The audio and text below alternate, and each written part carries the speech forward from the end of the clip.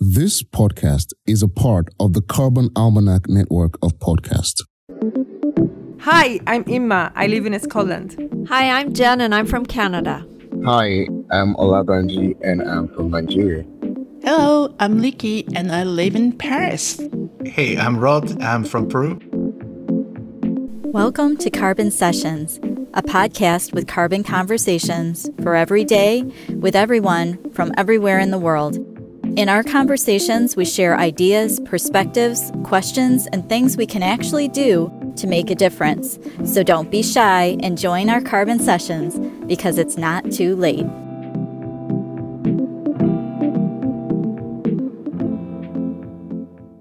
Hi, I'm Liki. Hi, I'm Imma. I live in Paris. Do you live in a city, Inma? Yeah, I live in a city, but it's quite wide. It's built in the middle of forest. Oh, that's wonderful. Yes. So far, I don't have a big problem with heat in summer. But I know you do in Paris. Yeah, I remember the first time we had a heat wave was in 2003. I can't remember exactly how hot it was. It was over 30 something. It was in August. And I felt I was dying. I felt that I cannot survive. It was so hot because the city is not built for this kind of temperature in the summer. But apparently it's something that will not go away because since then, hot summers over 30s has become the new norm in Paris. So there are alternatives like, okay, going away for the summer, but you cannot do it all the time. Not everybody can do it. There are some people, luckily we don't have too much of this, but one way to cope with it is to have air conditioning. And luckily, we don't have too much of air conditioning in Paris yet. Yet, but I have some friends who start to have air conditioning in Paris, but it's not that common. And the problem with air conditioning is that it's great when you're inside your home because the air is cool, but outside it's adding. It makes it worse. It makes it worse because it's adding temperature on the outside because it breathes out hot air, and also this coupled with the fact that a city is built. It's built on asphalt, and the reverb makes the air even warmer than its temperature. So it has become really, really difficult. Yeah, here in Aberdeen, in Scotland, when it's hot, like 26 degrees, 25 degrees here, it's really hot. Believe me. My sister lives at the south of Spain. We have hot temperature there. And she was here visiting last summer. And she couldn't cope with 26 degrees. So there is a difference. I guess the difference of latitude. And also the way the city is built. Exactly. Because in Spain, for example, Seville gets to 40 easy. Really? In August, 48 degrees. Really? Easy. Wow. But is now is becoming really extreme. But that area in Spain has been hot since I remember forever. But now it has become really, really extreme. How are the cities built for this kind of temperature? That's the thing. The thing is, the city center, which is very problematic because of the asphalt, was built for the heat. So the walls of the buildings are really, really wide, and the windows are in the direction of the wind when there is wind. The streets are narrow.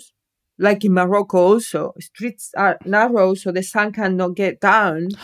Oh. And the lifestyle also is quite Mediterranean lifestyle.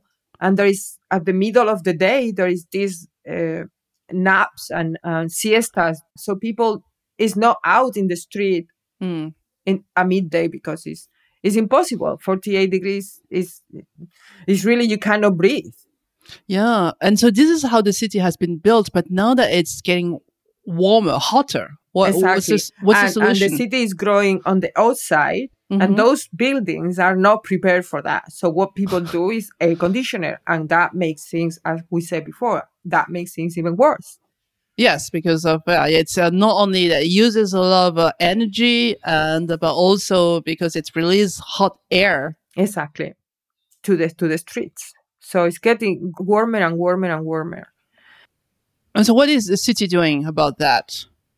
Parks, trees, vegetation. That is, and this in the city center, and they have built this mushroom, right?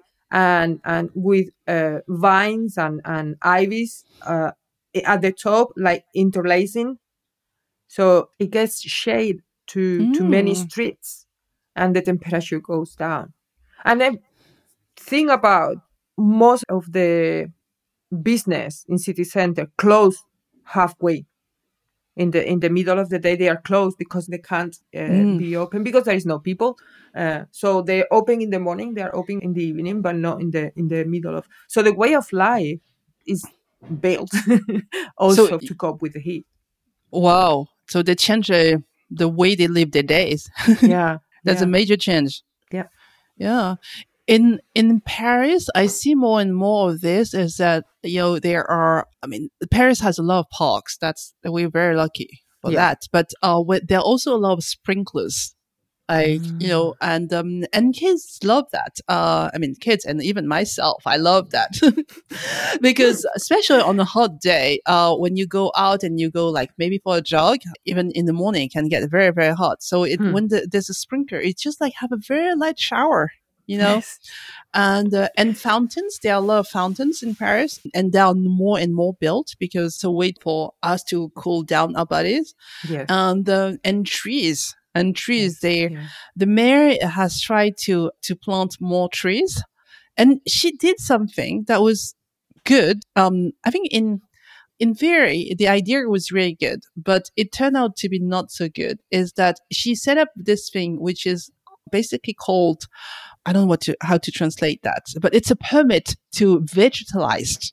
Oh, okay. To vegetalize. So your permit to plant whatever you want. So basically, whoever has identified a piece of land, you can plant whatever you want. You can just plant it. And that's really good. That's really good, isn't it? The idea is really good. Okay. In theory, it's really, really good. But in reality,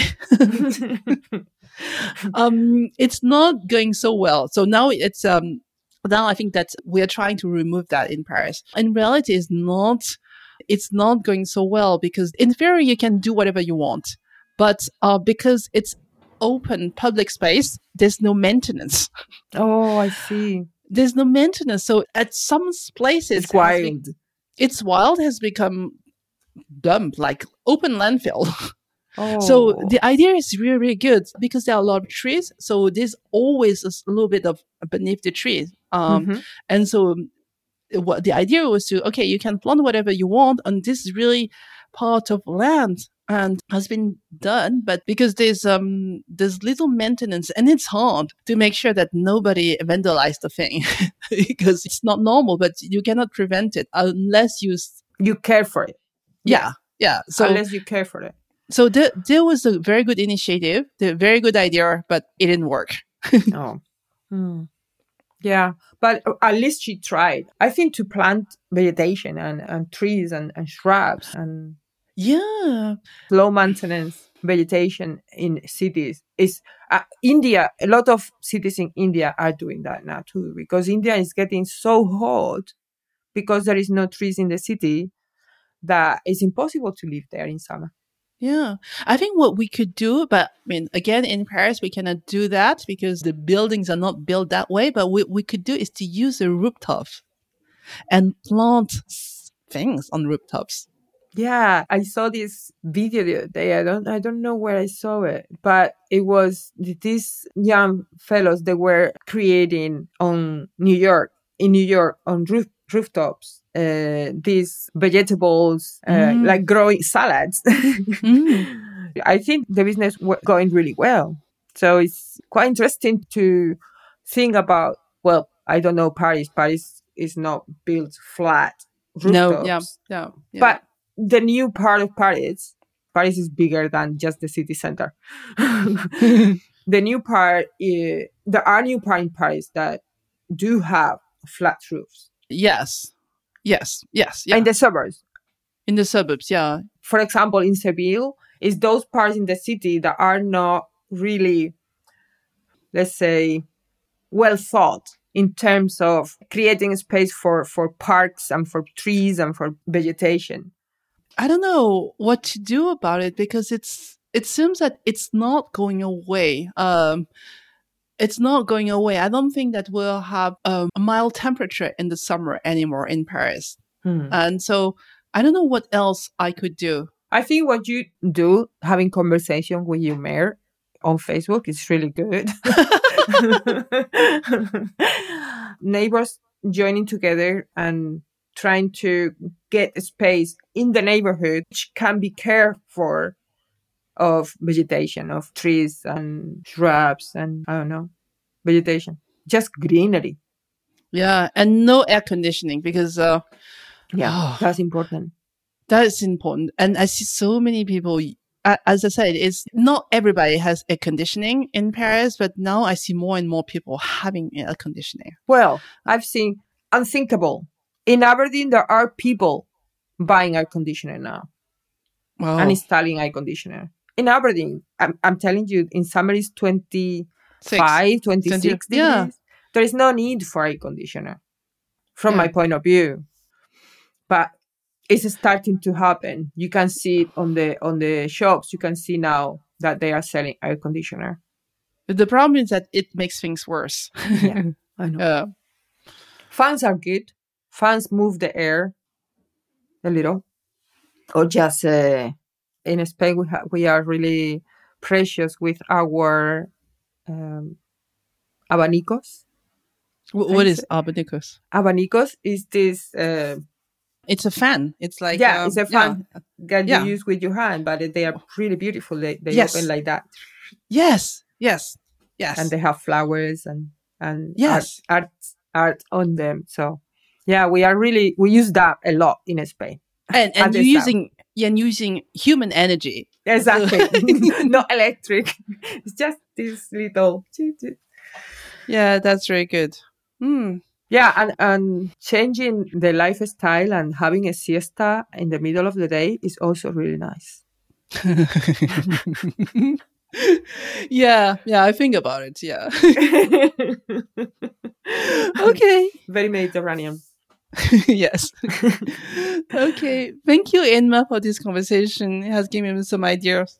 Thank you. Bye. Bye.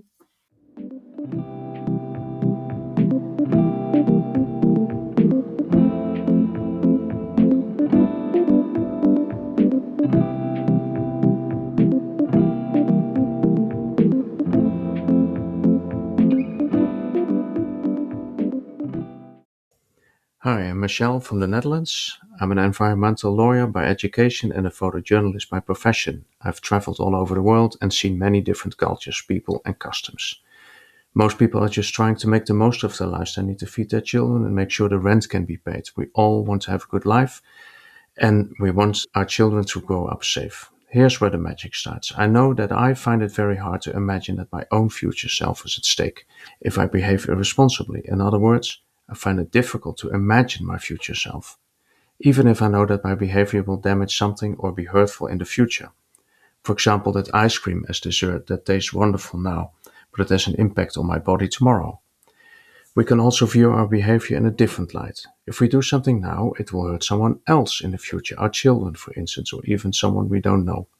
They have no say in what we're doing now. So I was thinking, what if we view our behavior now as if we are fully responsible for the quality of the lives of the next generation, especially young children, ours or someone else's kids? And the thing is, we are responsible. Just imagine 30 years from now. Our kids have their own families. What will they say about me? What will they say about us? This imagination often helps me to make other, more sustainable decisions.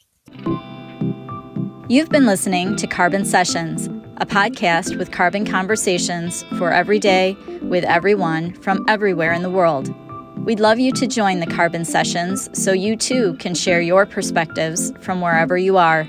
This is a great way for our community to learn from your ideas and experiences, connect, and take action. If you want to add your voice to the conversation, go to thecarbonalmanac.org/podcasts and sign up to be part of a future episode. This podcast is also part of the Carbon Almanac Network.